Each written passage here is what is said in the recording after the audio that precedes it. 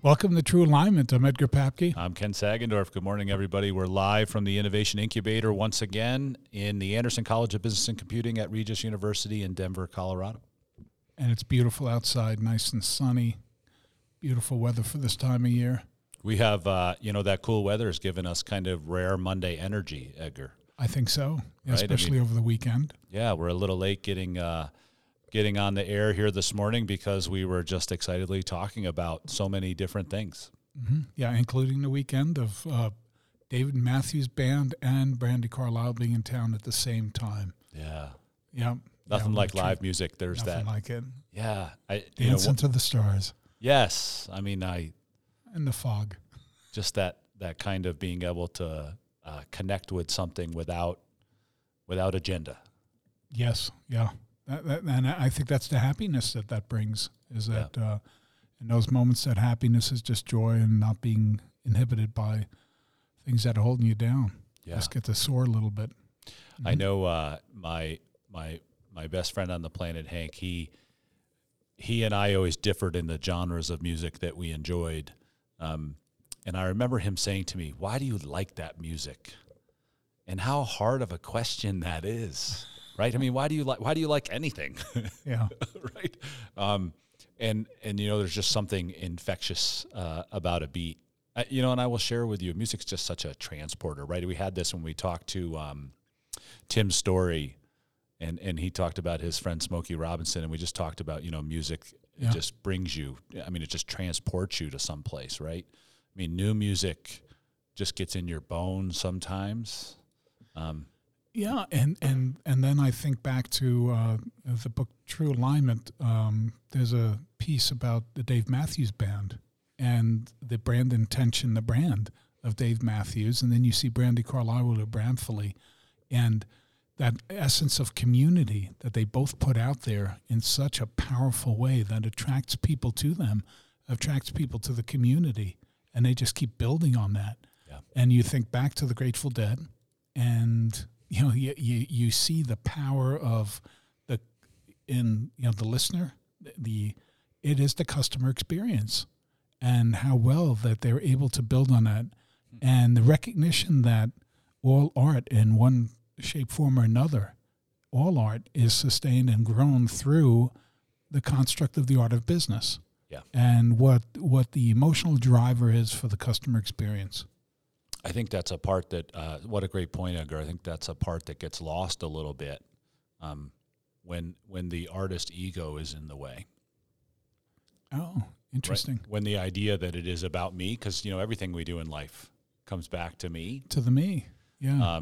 Which happens in our work a lot, because sometimes it's hard to get started with a group or team or a CEO when they focus so much internally to themselves, as opposed to looking out into the world and focusing on the customer. And this is really where we wanted to go today with the podcast, because in our work, oftentimes the question is always about culture and leadership. Yes. When in reality, we see this in our MBA program too. The mind warp is, the focus on creating value for the customer in the world as the primary driver to how you organize. And in our alignment framework, we talk about the CX, that customer experience, and that brand intention is the front end of the alignment framework, is actually the part that needs the most attention. Your success is easier if you spend the most of your attention there and build your culture and leadership based on those the answers to that front end of the framework. Exactly, yeah. You build and align the culture, and the leadership influence needs to be in alignment and have a clear line of sight to that customer experience. So the behaviors of leaders, and this becomes so important because we can get so caught up in metrics and get so caught up in the performance, the numbers game, only to realize and come back around to the idea that the numbers are just verification. They're ways of seeing how well we're performing to the actual experience of the customer through our product, through our service, through how it is that we create, we design that experience. You heard this last week in Ruben Martinez's commentary about the American Glamping Association. And I wonder, just curiosity, Ruben and I are going to go have coffee again this week, and I've known Ruben forever. And I wonder if this isn't kind of his excitement amount around the American Glamping Association, where he is for that community, focused on the experience of helping those people as a greater focus than the culture, than the leadership. I mean, he knows that the rest of that stuff will come if he hits that community right. Yeah, and that's important to be able to keep an eye on that. So for him, that's if you look at that as your brand or the intention of your brand, because as we know, community is just one of 6. That there's different ways of coming in, how it is that we design and we create and deliver products and services to respond to the emotional being of the customer, and having some sense of what that looks like and being able to get aligned to that becomes key. And one of the things that happens, and I think this is also part of the idea of, how do we measure and what are the metrics and KPIs, key performance indicators, the OKRs, the results, right? Mm-hmm. And you look at it through that lens, and you realize that unless you keep that focus, you can actually go awry with what you're measuring, and there you can create disconnects between what you're measuring and what that actual customer experience is. And I think that's important to keep in mind. And also when you look at it from the construct of how we build organizations, and say if you're an entrepreneur and you're in early stages and you're having some success and you're going out there to get funding, and then you're going out there to find more talent to help you to build in the business disciplines that are required for success. And everyone starts, in a way, integrating into this system of your business and influencing it in different ways. And unless you have a clear alignment to what the customer experience is intended to be, you can easily get diluted in how you deliver to it. And those differing opinions, forces, the different ways of looking at it that people will bring to the table can easily create the misalignments that are going to then create conflicts. And if you see that, you go, okay, there's a conflict, there's a misalignment, let's get back at it. Unfortunately, because we have a tendency at times to avoid those kinds of conflicts, it sometimes creates a more bumpy road to where you're going. I'm coming back to earlier comments on the podcast about, you always have a line that we often hear, that culture eats strategy for breakfast. Right. And that bothers you, and you have a line. What's your line about that? That's a fallacy, because culture is a strategy. Culture is a strategy. Right. It's a measurable. It's part of. It's a part of a system. It's part of a framework for business. Yeah. So as we, culture is a strategy, and as you mentioned, that idea that we're doing all of these business things, and that's, as an entrepreneur moves and they build out the business, the focus moves from the customer to the operations. Yeah. We begin to internalize it, and you can see this too if you're sitting around a table with a group of people talking about strategy. How often the conversation can get internalized, including the conversation about the customer. Having just gone through this with the team, the question I always like to ask is, who are you asking and who are you talking to about the customer experience? And most of the time people are internalizing and talking to each other and working with what from their point of view, without going out and conducting the contextual inquiry that's required to really understand the customer. And I'm not talking just about surveys, because I think data, surveys and customer surveys and data is remarkably valuable. Absolutely.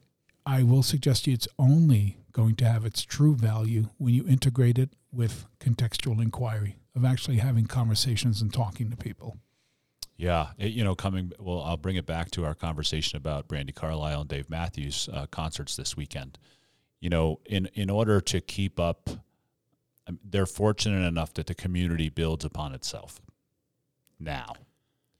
But, ideally, those musicians would step off the stage and go stand in the crowd to figure out what is actually being experienced by the customer. Well, funny you mention that, because there's two things about this that I think are extraordinary. The first one is that they draw people to them. They also are able to use it.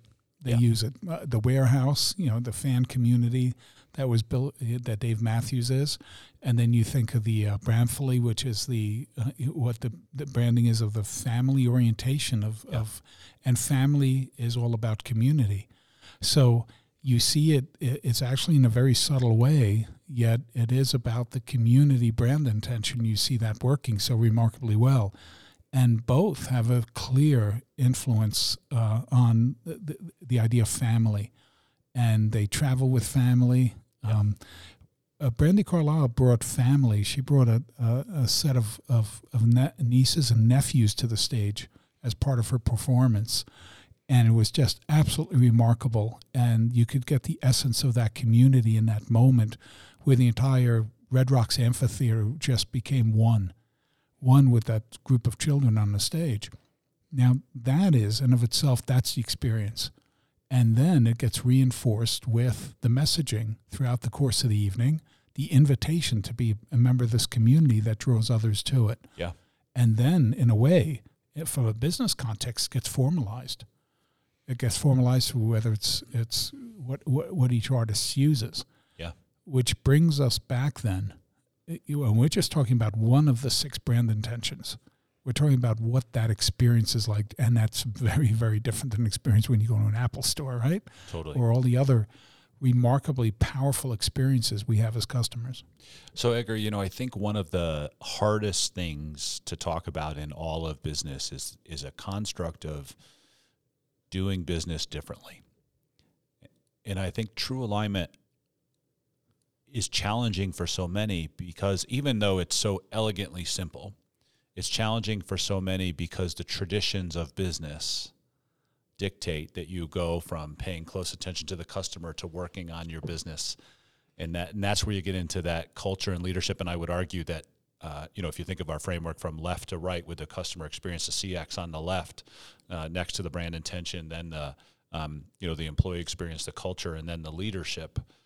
I think so many people move further right the more active a business gets, and it requires a certain amount of attention to keep a focus over there on that left-hand side towards the customer experience and the brand intention. Oh, in the model, yes. Yeah, and I think, so I'm going to bring the movie reference of the week in early. People talk to me all the time about,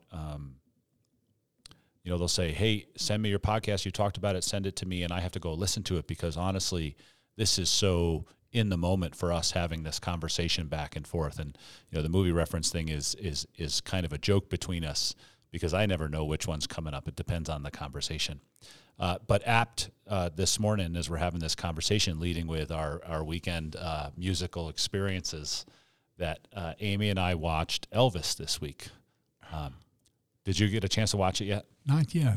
So Baz Luhrmann wrote and directed that story, and it's narrated by Colonel Tom Parker.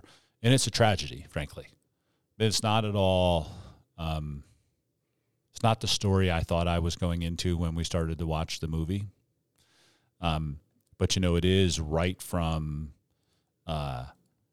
Elvis's roots as a child in Memphis, and him going to a church revival, yes, and being drawn to the gospel music of the revival and the crowd participation, right? I mean, I think the way that Luhrmann tells that story is Elvis is drawn not only by his internal feelings but by watching the people that were listening to the music and the intersections there.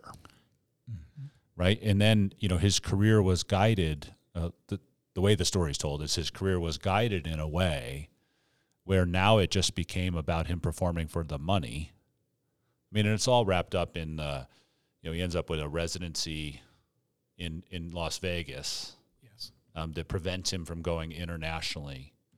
And really it starts to move right on our framework, starts to move towards just the artist and the management as opposed to the customer experience. Yeah, and connecting all those pieces, right? The brand and what's represented through that and the culture that you're operating in, and how significant that is. And I'm just going to go back to Dave. So a Dave Matthews Band one night, Brandy Carlisle the next night, and what was so real about it is the authenticity. So regardless of who you are as a leader, whether you're an engineer and you're very, perhaps, a D on the DISC scale, or you're very social and outgoing, and regardless of who you are as a leader, that kind of authenticity and alignment, I mean, you can't see, if Elon Musk is in front of a crowd, it's a very different experience, right? And yeah, you could say music is the big difference. Just simply strip everything away. What's the authenticity you show up with, and what's the believability that you put out there? And some will like it, and some will not. Yeah. And that's part of business. Not every customer is intended to be your customer. Not all revenue is good revenue, and we know that and realize that. So that authenticity piece, so that as a leader sees themselves, especially in the business context, to see themselves and how valuable and how powerful it is that they align their leadership right back out to that customer experience, and that there's not a set of barriers or influencers in between that inhibit that. Yeah. The image that is coming to my mind as you say that, Edgar, is like somebody walking across a plank bridge, right? Ideally, the bridge to the customer is always solid. But it seems to me that many leaders think of that as kind of a disintegrating pathway, because, and I don't know if there's fear in here, because we've said that on the podcast multiple times, that not all revenue is good revenue. But, part of the framework, the True Alignment framework, is really picking that foundational human emotion that you want to meet with your business the most. And it might be fruitful here, because I don't think we've done it, to really talk about kind of, when we move to the brand intention, the ways of selling that go with those human emotions. Mm-hmm. Because so many times we're in conversations and people are like, well, I want to do all three. I want to meet all three of those human emotions, right? Like they're trying to frantically build that bridge to keep it solid going that way. And it seems to me, and the reason I say disintegrating is because there's a fear of opportunity loss. But there's a different customer that wants something different. I mean, and I think this is, in our day and time, revenue is fairly easy. I mean, I think that, $1 billion revenue is hard, but a little bit of revenue for a business, a little bit of additional revenue for a business is easy, because you can move, keeping those customers, finding new customers that are similar to those customers. That part is really difficult to sustain over time. Yes. And that alignment, I mean, really our work in alignment is saying, if you become really good at this, the customers will always be there and continue to come to your business. Mm-hmm. Yeah, and so the three emotions that we talk about are those that are embedded through Fivro theory. And the first one is that all of us as human beings want to feel important and significant through the give and get of attention, inclusion, participation. So here's, I think, one of the wonderful rhetorical things you do when you are presenting, and now I do because I learned from you, is to talk about the opposites, to talk about the opposites here. The opposite of feeling important is to feel ignored. Yes. Yeah, to not feel a part of, to feel excluded and not, that in of itself, and we've talked about this, the trust nautilus, and how significant it is that at the core of every relationship is this need to be heard, to be listened, to be acknowledged. And so that can be leveraged, and that is the essence of two brand intentions. One that we've been talking about, which is community, because community provides you a vehicle really for the give and get of attention, for a vehicle for inclusion, belonging, and feeling a part of it, and that sense of connectivity and belonging. Yeah. And there's another one too in the product and service space, which we call customization. We call customization because it is about the customer owns, to a great extent, owns their own experience of what they receive, and you customize your product or service to meet that. In other words, the customer, if there's a solution, the customer has it. If there's a want, they have it. And what you're constantly doing is taking your product and service and flexing it and massaging it in a way to meet that need.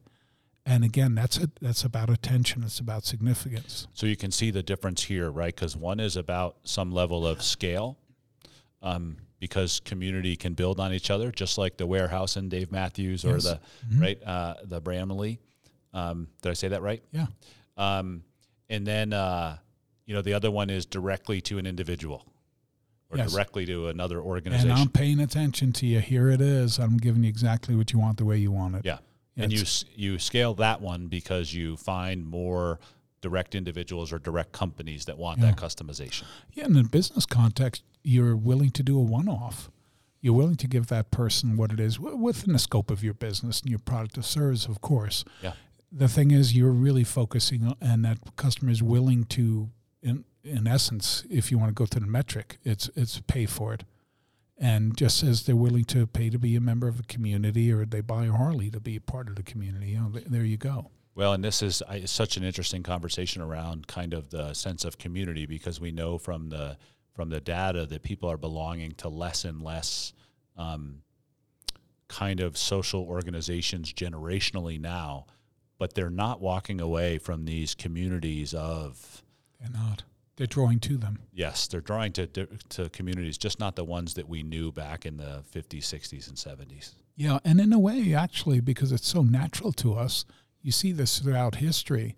Woodstock was about the community, and here we are again. We're there again. The thing is, I could say again, we've always been there. Yeah. It's just a matter of how you see it and how you recognize it. And in the business context, how do you design a product or service to meet that need? Tell us about the second human emotion. Well, the second one is our desire to be competent, to be able to cope and be capable, and I like to think of it as the attainment, by definition, an attainment of success by being really great or good at something, and to be able to leverage that. And so when we talk about the customer experience that's wrapped around feeling competent and feeling predictably capable, it's really about that idea of that I can choose the right product or service, and it can either verify my status that I'm good at what I do, my status in society and the hierarchy. And so the product or service really is delivering in innovation, is delivering a uniqueness, a cutting edge, something that's higher quality and better than the competitors. And so we innovate into the product and service space that way. And really what the customer is feeling, getting a sense of, is I have the know-how, I have the ability to recognize it. I know I can buy this. I know how to use it. And so, you go down that path of really the preeminent product or service space. Yeah. And that's the customer experience there, is that you've got to deliver competently over and over and over. There's a demand for that. And every time that you reach one threshold of competency that's demonstrated in your product or service, uniqueness, the expectation is you're going to take it to the next level, and then next level and next level. iPhone. Yeah. Right? Samsung. Totally. Right? 10, 11, 22. Well, there's a relativity in there, right? I mean, that the customer is thinking in relative terms.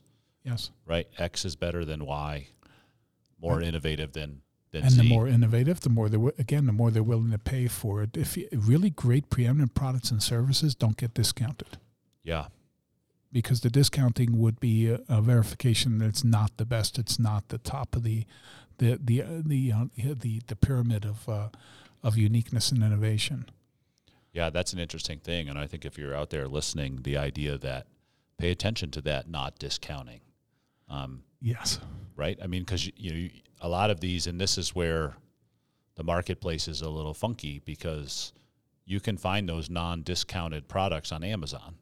They're not always coming from Amazon, but go and see if they're the same price on Amazon, and that will give you some information about whether or not this company is about developing a competence or something different.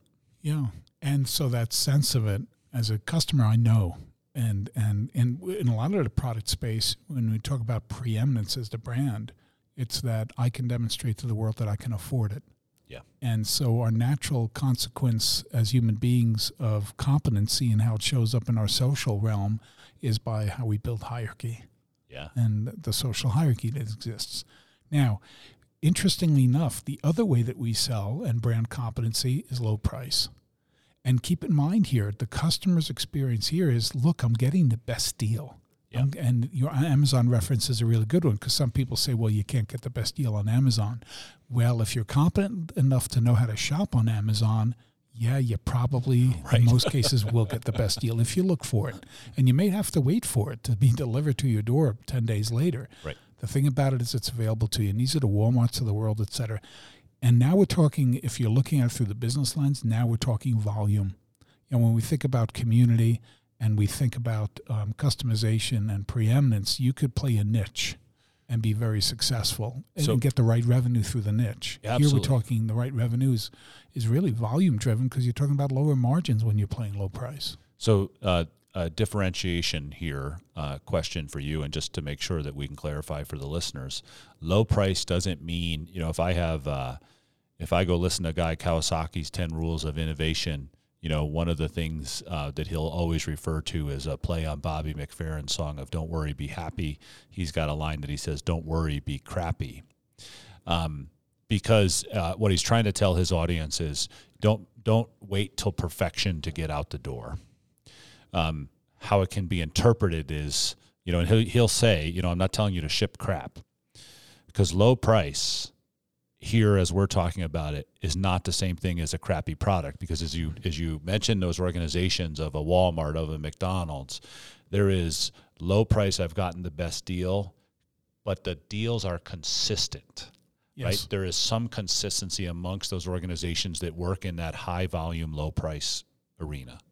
And that's it. It's the predictability of the consistency of the pricing model that the customer is depending on, because the customer wants to feel confident that they got the best deal. Yeah. They're smart, right? You're competent, you're smart, you're intelligent, you know how to get the best deal. Yeah. The thing is, at low price, from a business standpoint, if you don't have volume, because you're playing tighter margins, and the big innovation difference here between, and they're both competency cells, the preeminence, the innovation is in the product or service, and that's where most of the attention goes. When we think about low price, it's about consistency, and the innovation is about taking as much cost as you can out of the supply chain and the management of the design, creation, delivery of the product or service. Take as much as you can out of that. That's where your innovation is, to win at the price game. Yeah. Yep. And that's what you're playing. Edgar, in a week or in 2 weeks, we're going to return to the other side of the alignment framework, and we will talk about culture and leadership. But you can automatically see here how easy it is to move that, because that last line you said, right? I mean, that the play here for competency in the low price arena is taking as much cost out of the supply chain as possible. Yes. And you can see that if I'm working in an organization like that, so the organization that comes to mind here is Costco, right? Which can oscillate a little bit between that preeminence and that low price, yes, depending on what product is in the store. Yeah, and we did a comparison. Just I'm always driven by the curiosity of how things work. So I went to a Whole Foods and priced their, vintage, quote unquote, vintage olive oil, and then went to Costco, and actually the better deal was at Whole Foods. Yeah. So there you go.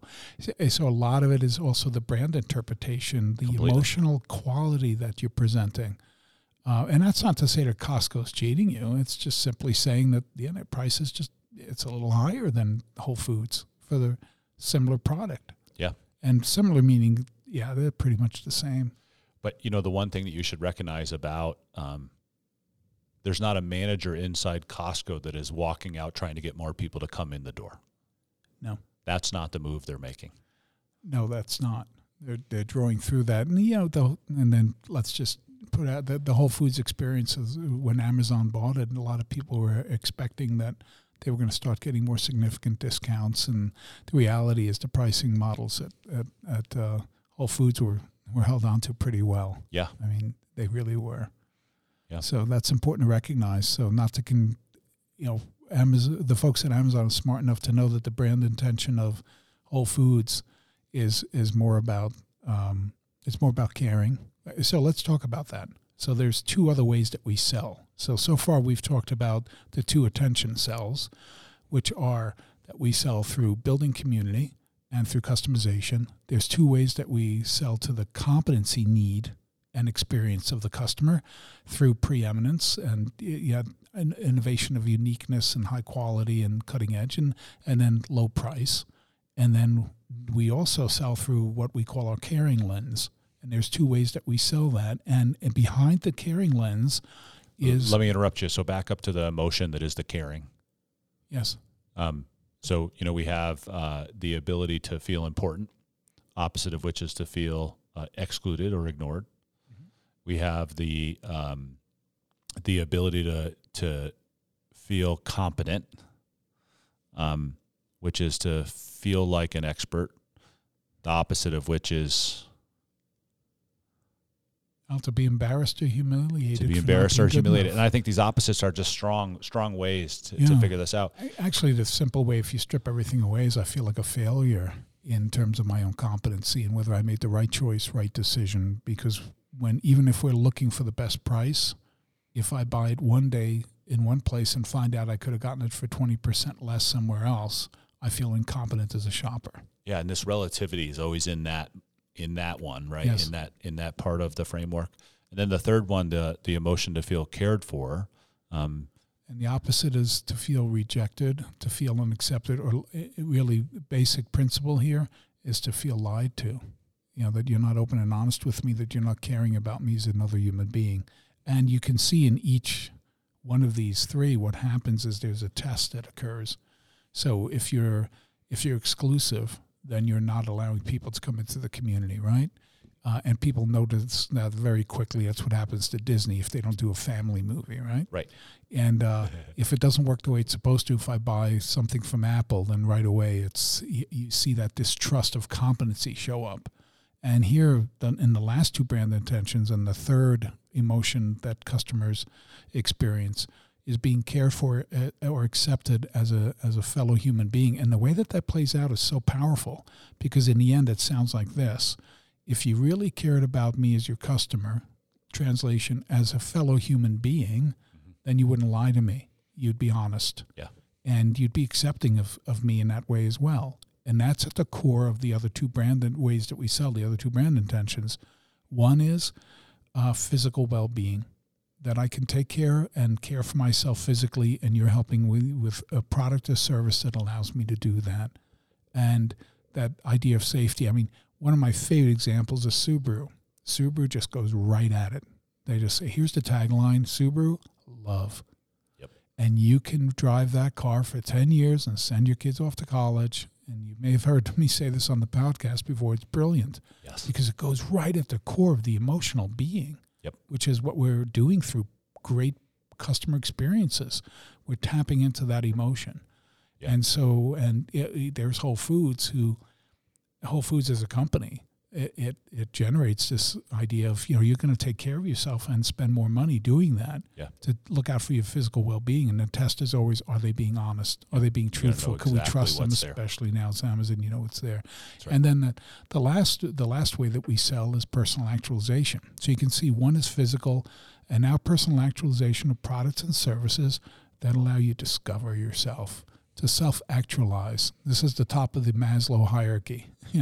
Products and services that allow you to become everything that you can become, which at the end of the day is being honest with yourself. Yep. It really is a pursuit of self-truth and recognizing who I really am and what my choices are to become who I want to be, which is, when you look at all the different levels of alignment, why self-awareness for leaders becomes such a keystone to success.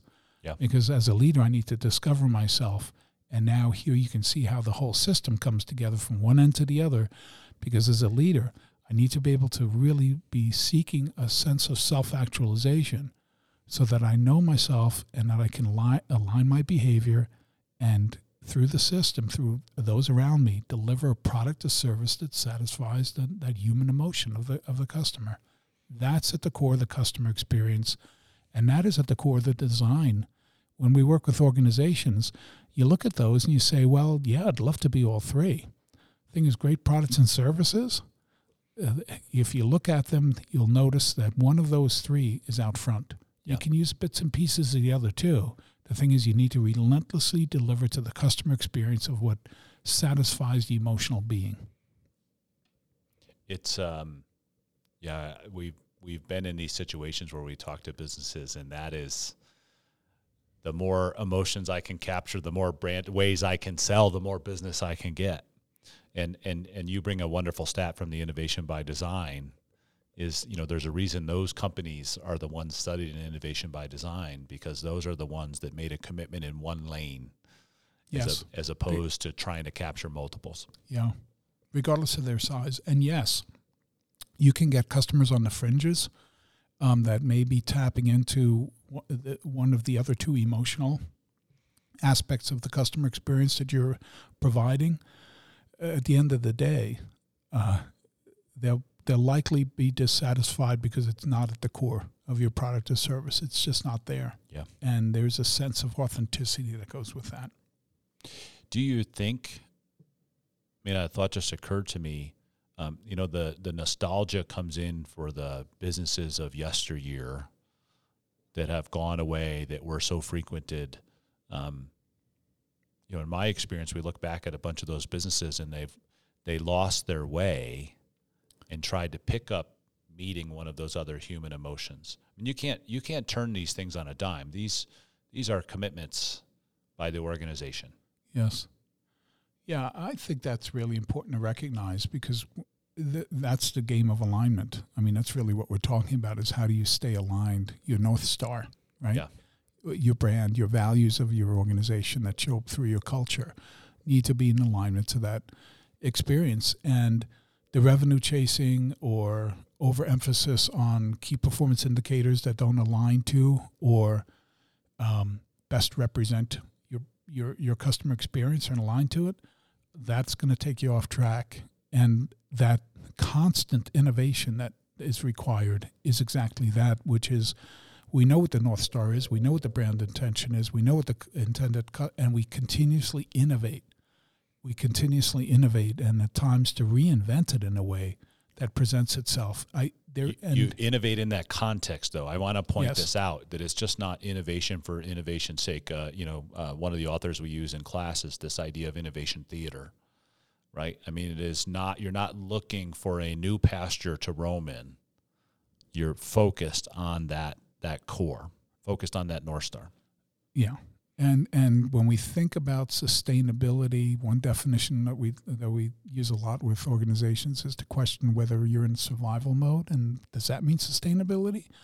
And sustainability of growth of the organization, that's another definition. And then the question is, what does that growth look like? And are you looking for the right customers? Are you innovating your product or service into the future that keeps on, in a way, even accelerating that emotional component of the customer experience through your product or service? Yeah. And you mentioned something too, you just can't switch on the dime. One of the things we do also recognize is that with some organizations, they may come up with a really innovative product or service that isn't aligned. In that case, then, what we often do is we have a conversation with them about, it may be time to launch a separate brand. It may be time to actually build a different kind of organization that aligns itself to that brand, because you may not be able to do that in a culture that you have. In fact, the culture may in of itself prohibit you to go in that direction. Two thoughts come to mind. I mean, that's brand management 101, right, Edgar? At the time when you need to talk about a brand extension, or a brand new brand altogether, right? I mean, to your point, I think people always consider an extension of what you currently do into a new space to be easier because you can use the existing infrastructure. But that comment you made about if the culture is aligned to this particular customer experience and you grab onto a different customer experience, your culture is no longer aligned to that. Yeah, exactly. And so what happens is you may actually undermine your success going into that new experience because your current culture, and I'm actually working with an organization where we see this happening. They're so embedded in what they do, they're having a hard time thinking outside that box. And in a way, if you step back from it, it is representative of that it may be time to get a new organization, a new team going in a new direction, and separate from the rest. As you shared that story with me, it sounds, we always come back to it's all about me. That seems to be an organization that had, even though they're in a service organization, feels like it's more about them than the customer at this point. It can be, or that we have trouble identifying with that new customer, that new marketplace, because we're so embedded in what we do. And, that sounds like you can't teach an old dog new tricks kind of line. The thing about it is, if you're not aware, then that can be a real trip up, and especially for leaders, because if they're not aware of that either, then granting themselves permission to move into a different space in a new way, a new how, becomes difficult. So this in the customer experience, Edgar, this these three human emotions and the brand intention, the ways we sell to those emotions, they are, in my experience with what we teach entrepreneurs, they are the spots that require the most attention. And yet people have a tendency to kind of put their time in there, make decisions, and then get into the businessy operations side of it. Right? I mean, you mentioned this with an entrepreneur who's, so focused on the customer and the product or service on the front end. And then, once they get VC money invested and pumped in, they start to do all the operational stuff, and they work on all the business side. We see that repeatedly, right? I mean, running an organization and, especially organizations that have some leadership turnover. Mm-hmm. And we've seen both the positive and negative of bringing a leader that isn't anywhere close to the line of alignment through the organization and the customer experience. Yeah. Yeah, and every time that you bring people into the organization, this language of alignment and shared terminology and understanding of the customer experience is paramount. And so often in orientations, when people are onboarded into organizations, there's a conversation about culture and values and here's how the work gets done. And yet, whether it's historical or in the present day, there seems to be this lack of that conversation about here's our customer. Yeah, you can have a great product or service. If you don't have a customer, you don't have a business. And so to be able to see it through that lens and continuously and reinforce it, the reason any business exists is to provide a product or service that responds to and satisfies a human, emotional, physical need. And the physical, in most cases, doesn't occur without the emotional. Yeah.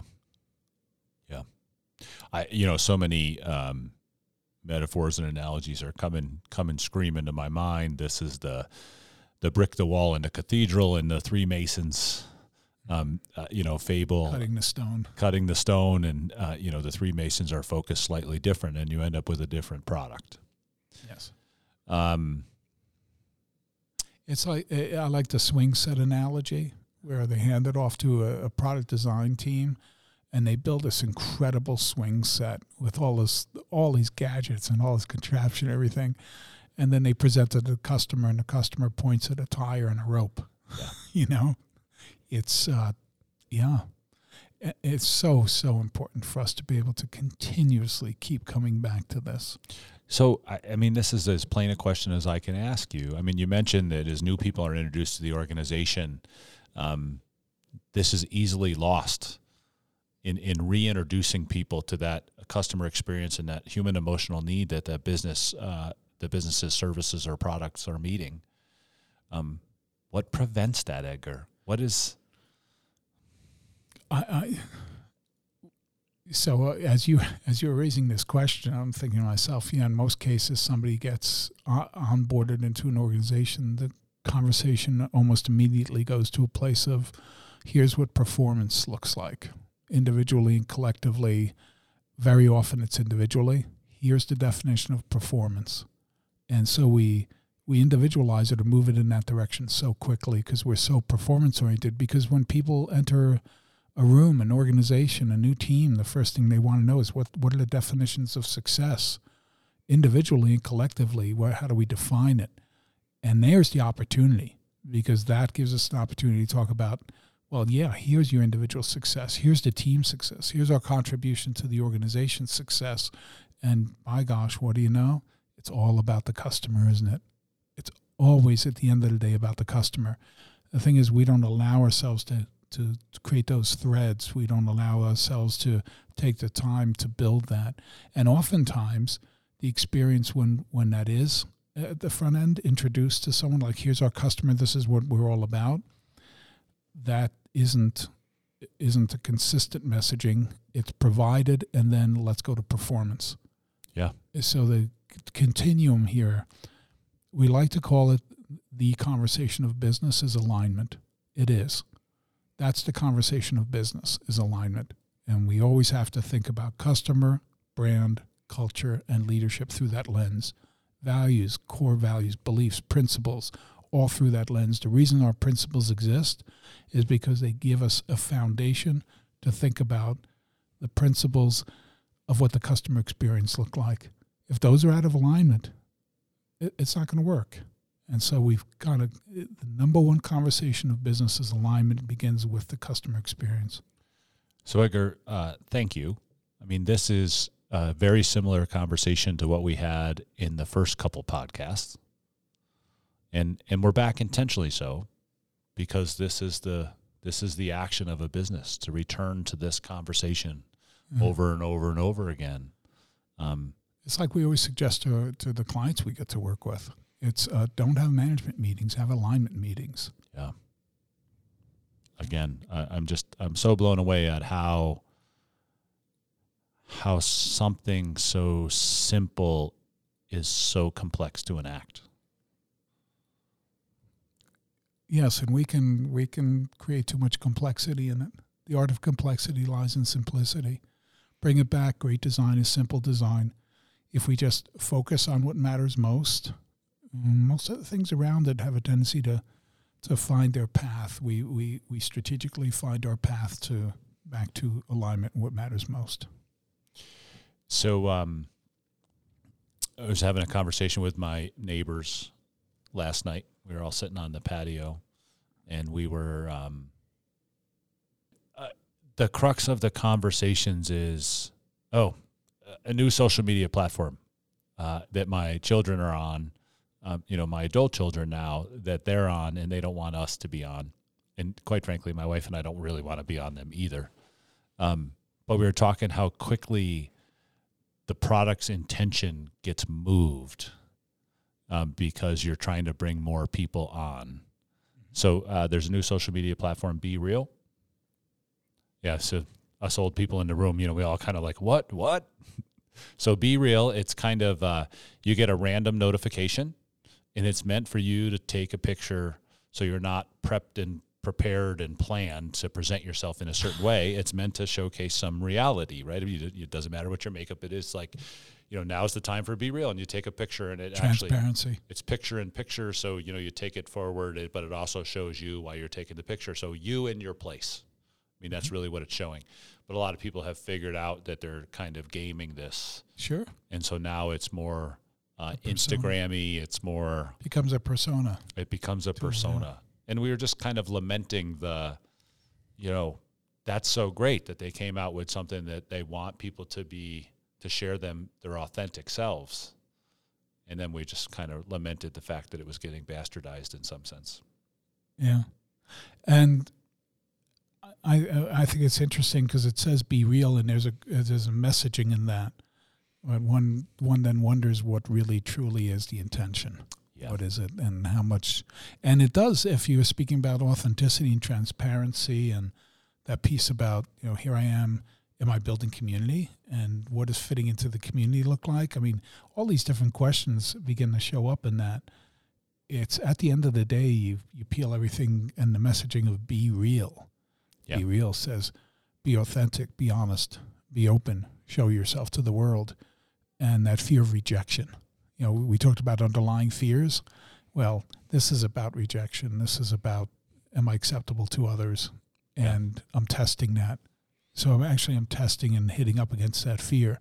It's pretty powerful when you think about it. Yeah. And it'll be interesting to see what happens with it. And I could see what, the gaming piece of it is, and in the gamesmanship and relationships is often is, do you like me for who I am? And let me present myself in a way that you like me, or present myself in a way that I appear competent, or that I can fit in. These are all, quote unquote, the human gamesmanship that we engage in. More and more and more customers of businesses that I spend my time talking to, there's such a distrust in the marketplace. There's really a desire for this integrity of, tell me what you're about and show through your actions that you're about that. Yeah. So I don't have to guess. So I don't have to guess what your intention is. Yeah, and there you go. There's the alignment. Yeah. Is create an experience for me through your product or service, what you're offering, that allows me to feel a certain way, that I can feel it, and I can acknowledge it, I can know it, I can go beyond interpretation, I can articulate it. And so we try and articulate as best as we can through brand. The brand needs to align to the actual experience, and we're back to that. I'll leave us. You and I had this conversation off air because a couple weeks ago I had gone to see Nathaniel Rateliff, right? I mean, a favorite son here now that he lives in Colorado, and at Red Rocks, and it was a fantastic show. But it was devoid of a connection with the audience. It was an emanation from the artist as opposed to an inclusion in the thing. Different than our conversations about Brandi Carlile and Dave Matthews this past weekend. Mm-hmm. Right? I mean, and I think that was it was great. It was just but it was like listening to the radio. And so I didn't feel like I was engaged. I didn't feel like I was acknowledged by the artist.